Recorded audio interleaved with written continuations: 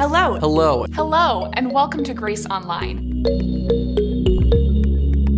We're really excited for you to be able to receive an encouraging word from Scripture today. Because we know that God is already here, and He is ready to be with you. And let's get ready to hear today's message. Life is about making decisions. Life is about making decisions. Some are simple and obvious, some can be more challenging. But no matter what, every day we cannot avoid making decisions, both small and big, choices that have consequences. And it's not just about the decisions we anticipate having to make, is it? Every day comes with its own set of unexpected obstacles, surprising turns of events, and unforeseen problems, most of which come with a sense of immediacy and urgency. The only way sometimes we can avoid becoming overwhelmed or worse, paralyzed by all the choices before us, all the competing decisions we face, is by prioritizing them. Prioritizing them and acting accordingly. There's a common adage that summarizes how to live this way. It's put first things first. How many of you have heard that expression before? Put first things first. Putting first things first means discerning and focusing on the important, not just the urgent. Putting first things first means organizing our lives, our time, our energy around what is most important rather than the things that are unimportant. Put first things first. It sounds fairly easy and intuitive, but in practice, it's one of those phrases that's easier said than done. Am I right? I mean, in a busy world, the tyranny of the urgent often overrides the prioritization of what is important. For many of us, the things that matter most too often end up being at the mercy of the things that matter least. First things first. Setting the right priorities, though, is not just about us. Our feeling more effective or efficient on a daily basis. As it turns out, first things are very important to God. In fact, as we return to the Gospel of Luke today, and as Jesus engages in different but related conversations with three people who appear eager to follow him, Jesus is going to underscore the very idea of putting first things first. And together, we're going to discover putting first things first isn't just a principle for managing how we spend our days. Putting first things first is the principle for following Christ with our whole lives. With your eyes on the screen or maybe on the Bible in front of you, let's hear from the Gospel of Luke chapter 9. Starting in verse 57, it reads, "As they were walking along the road, a man said to him, 'I will follow you wherever you go.' Jesus replied, 'Foxes have dens, and birds have nests, but the Son of Man has no place to lay his head.' Jesus said to another man, 'Follow me.' But he replied, 'Lord, first let me go and bury my father.' Jesus said to him, 'Let the dead bury their own dead, but you go and proclaim the kingdom of God.' Still another said, 'I will follow you, Lord, but first let me go back and say goodbye to my family.' Jesus replied, 'No one who puts a hand to the plow and looks back is fit for service in the kingdom of God.' And this is the word of the Lord. Thanks be to God." So as Jesus continues forward, and this chapter of Luke's gospel comes to an end, we're introduced to three unnamed people who all have one thing in common. Perhaps you noticed. The key word in this passage is the word follow. It occurs in verse 57, verse 59, verse 61, successively. Follow, follow, follow. What these three unnamed people have in common is the opportunity to follow Jesus. The first person walks right up to Jesus as Jesus is making his way down the road and proclaims, "I will follow you wherever you go." Now here is someone who pulls no punches, right? Seemingly having been in the background, maybe once part of the crowd, having heard Jesus teach and appreciating his message, learning more and more and being impressed by the character of Jesus, this man is ready to make a decision for Christ. In his eagerness, he cuts right to the chase, going right past any talk of repentance and without any conversation or consideration of the cost, the consequence of his decision. This man asserts he will go the distance with Jesus. And at first, Jesus' reply to this man is startling, perhaps even cryptic, as Jesus replies, "Foxes have dens, birds have nests, but the Son of Man has no place to lay his head." What kind of response is that? What does that even mean? Jesus, much like this man, gets to the point, albeit directly. Here is someone who says he wants to follow Jesus, that wherever Jesus goes, he will go. Jesus then, in response, in a roundabout way, tells him exactly what that means. What is involved in following him? Jesus shares he doesn't know where he's going to sleep tonight. But what Jesus is revealing is something more important, something more than a momentary inconvenience of not having a place to stay for the evening. No, Jesus is expressing something deeper about what following him entails. Jesus, again, Luke earlier in the chapter tells us this, Jesus, we might remember, is now on his way to Jerusalem. Jesus is purposefully, willingly heading towards the place where he will be betrayed, arrested, and crucified. All in the name of love, forgiveness, and hope. All for the sake of saving and remaking the world and reclaiming and transforming every human life. But nonetheless, Jesus is headed down a path not filled with comfort and prosperity. He is headed down a road marked by suffering and condemnation. The trajectory before Jesus is not one of gaining the approval of the masses. It is not for the sweet smell of success. No, Jesus is moving headlong into a mounting wave of rejection and ridicule that will crest with the cursed stench of his death on the cross. Therefore, before the presumed idealism of this would-be follower, Jesus is cautioning this man, "Are you sure you want to go my way?"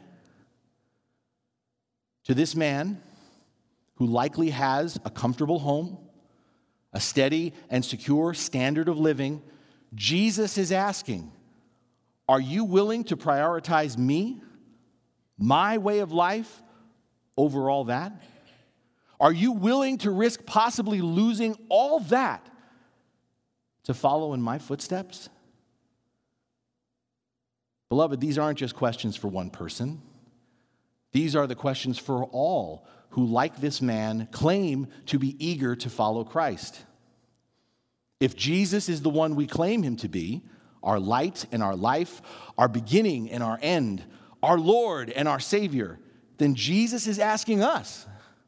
Jesus is calling us to put first things first, to make following him the priority of our lives. But the thing is, do we recognize? Do we understand who we are following? We are following the God in Christ who became poor so that we might become rich. We are following the God in Christ who lay aside the glory of the home of heaven to tabernacle, to make his home with us in our brokenness and insecurity.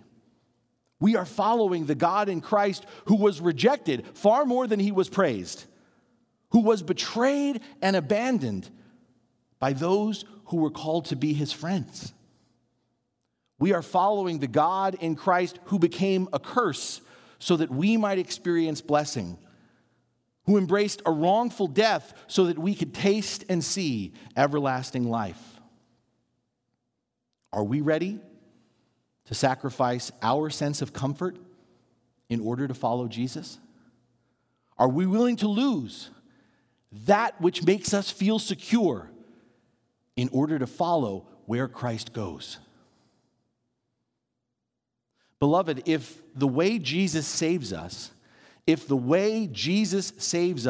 not through playing it safe and secure, but rather it is through sacrifice and service, giving his heart to be broken, offering his life and facing death for the sake of others.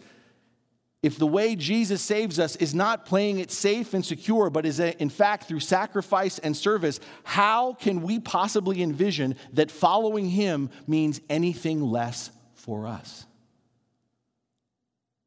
Yet like this man, we profess we will follow Jesus, going wherever he goes. But Jesus calls us to reckon with how we are living, how we are willing to live for Christ over and against what we say as Christians. And the plain and hard truth is this: if our priority is elevating our comfort and convenience above all else, then despite what we say, we aren't willing to put Jesus first in our lives. Because putting Jesus first means actually going where he goes, regardless of the inconvenience or the sacrifice. Putting Jesus first means entering into the grief and pain of those around us rather than ignoring it or avoiding it.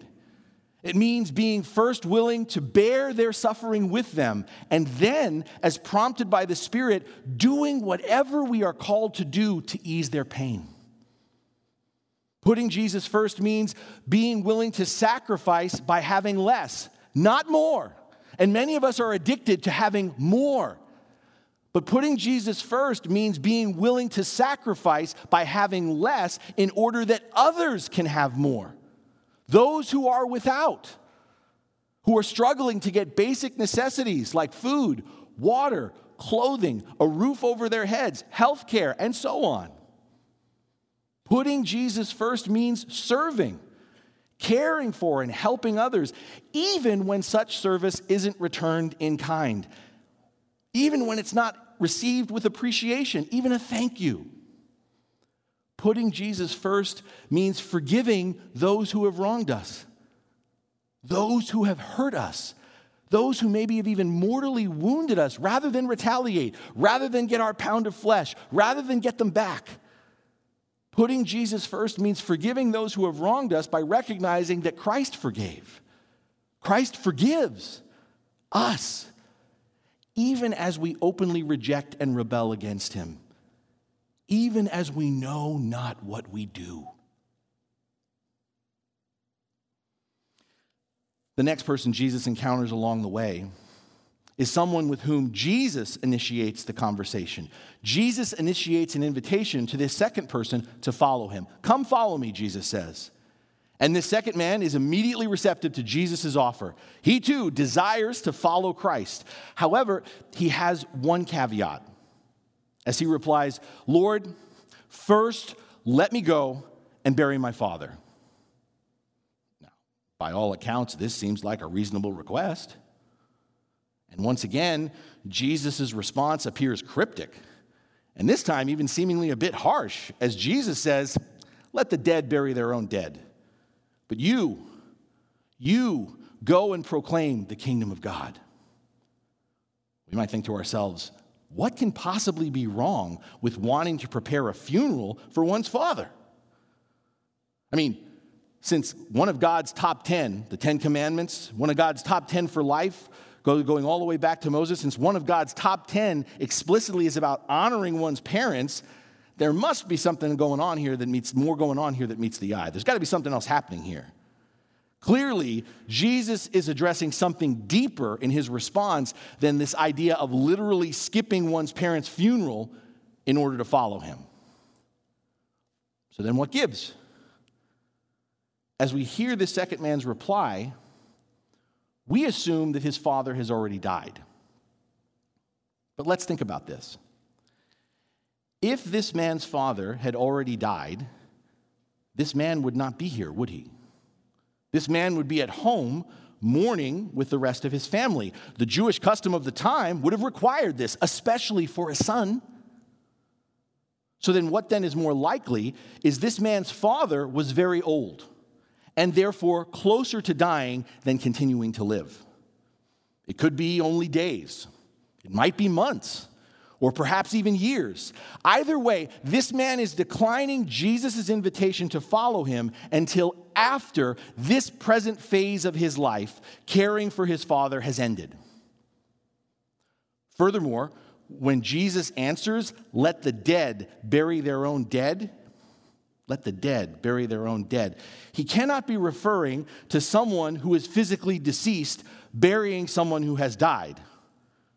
No, Jesus isn't giving credence to a belief in the existence of zombies, of the undead rising from their graves. No, when Jesus speaks of the dead digging a grave for someone who is deceased, he is talking about those who are spiritually dead. The spiritually dead are those who, even though they are physically breathing and have a pulse, the spiritually dead are those who are living according to the wrong priorities. The spiritually dead are those who are prioritizing the things that don't last, that in the scope of eternity amount to nothing. Things that, as Jesus describes elsewhere, rot, that moths destroy, that others can break in and steal. So, understand, Jesus then is not being insensitive about this man's father, his father's eventual passing, or the idea of having a funeral for his father when he dies. No, the potentially spiritually dead person Jesus is addressing is this man. Why is Jesus cautioning this man as if he were spiritually dead? Because this man is making excuses.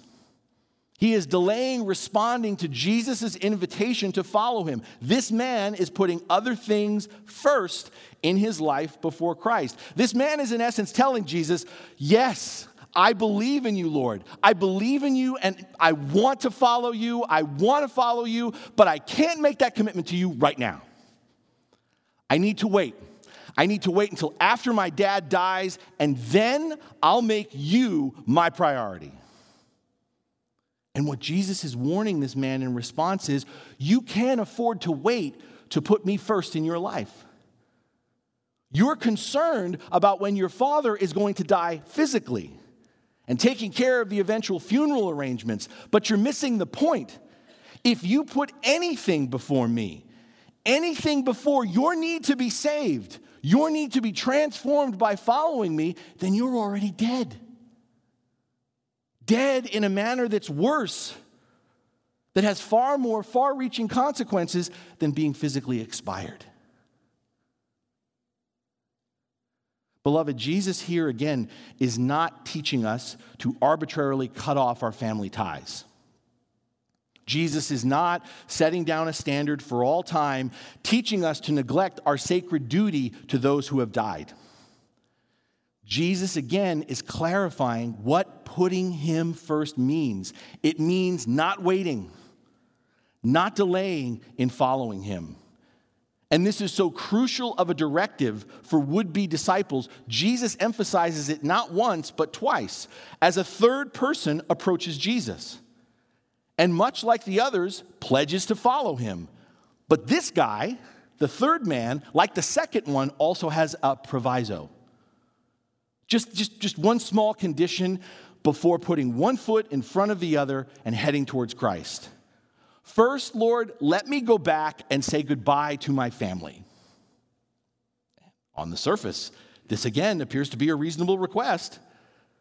However, once again, Jesus leaves no room for making excuses as he responds, no one who puts a hand to the plow and looks back is fit for service in the kingdom of God. We miss the point here if we think Jesus is merely rebuking someone about going back to see their family before they depart. It's not that following Jesus leaves no room for family. It's not that following Jesus leaves no space for goodbyes. To see what Jesus means, to see what Jesus sees, notice the common language between these two men, the second and the third. Notice, they say, Lord, first let me do this. First, let me do this.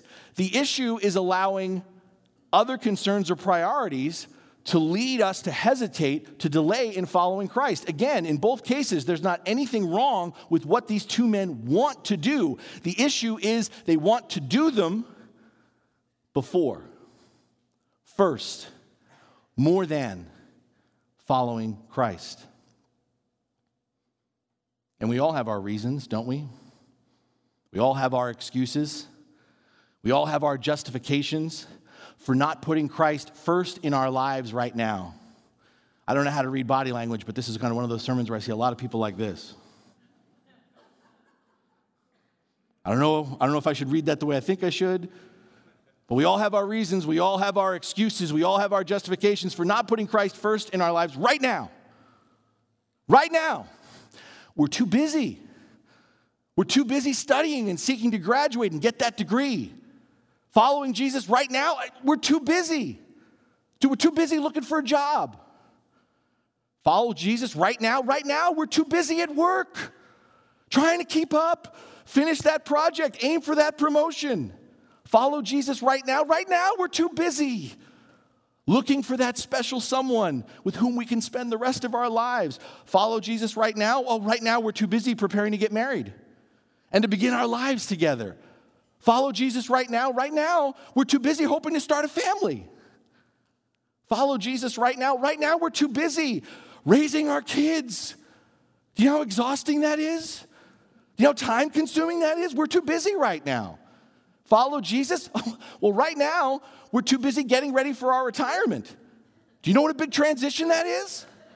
Do you know how hard it is to go from working all the time to retiring? Follow Jesus right now, we're too busy caring for a loved one.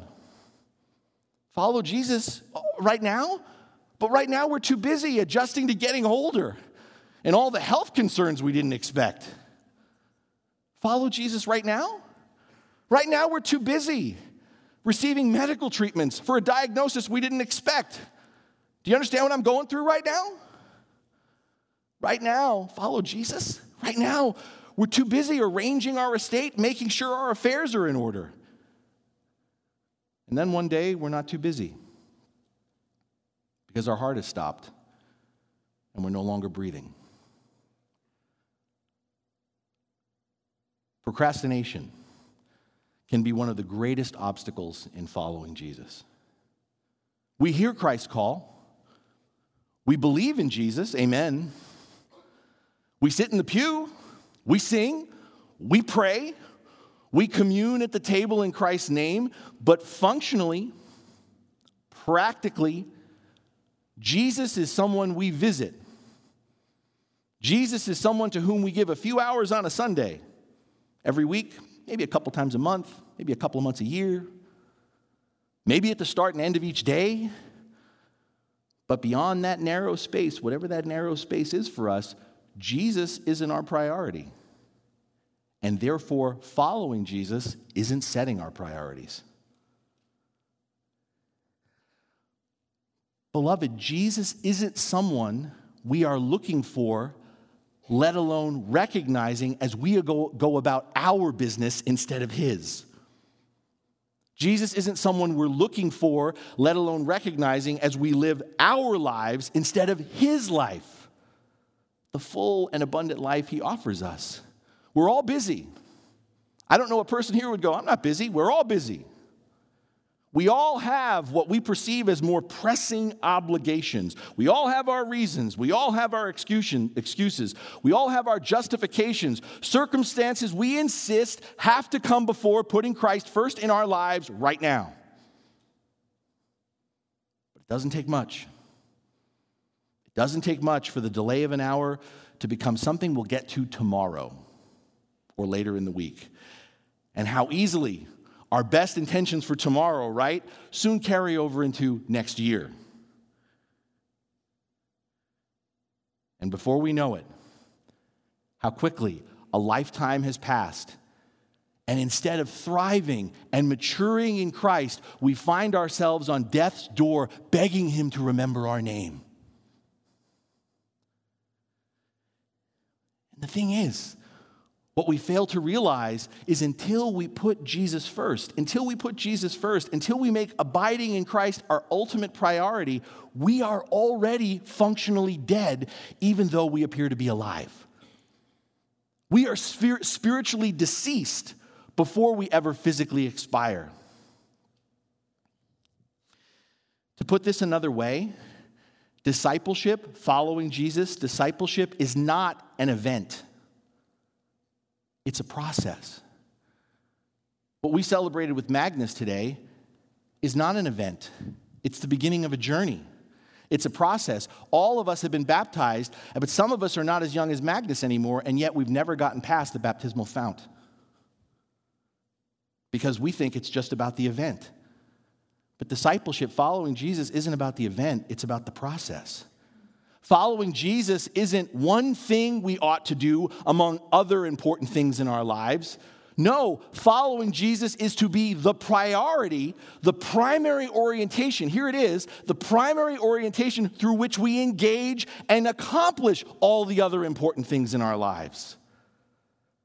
And to better understand this, let's look one more time at the cautionary word Jesus offers to the third would-be follower when he says, "No one who puts a hand to the plow and looks back is fit for service in the kingdom of God." It's common sense, really.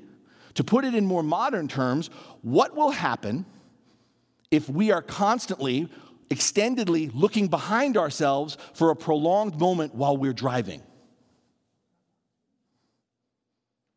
We're not going to drive straight, are we? We're going to swerve into the other lane. We're likely going to get into an accident. But we can tease this idea out even further if we actually reflect on the image Jesus crafts from the agricultural life of his day.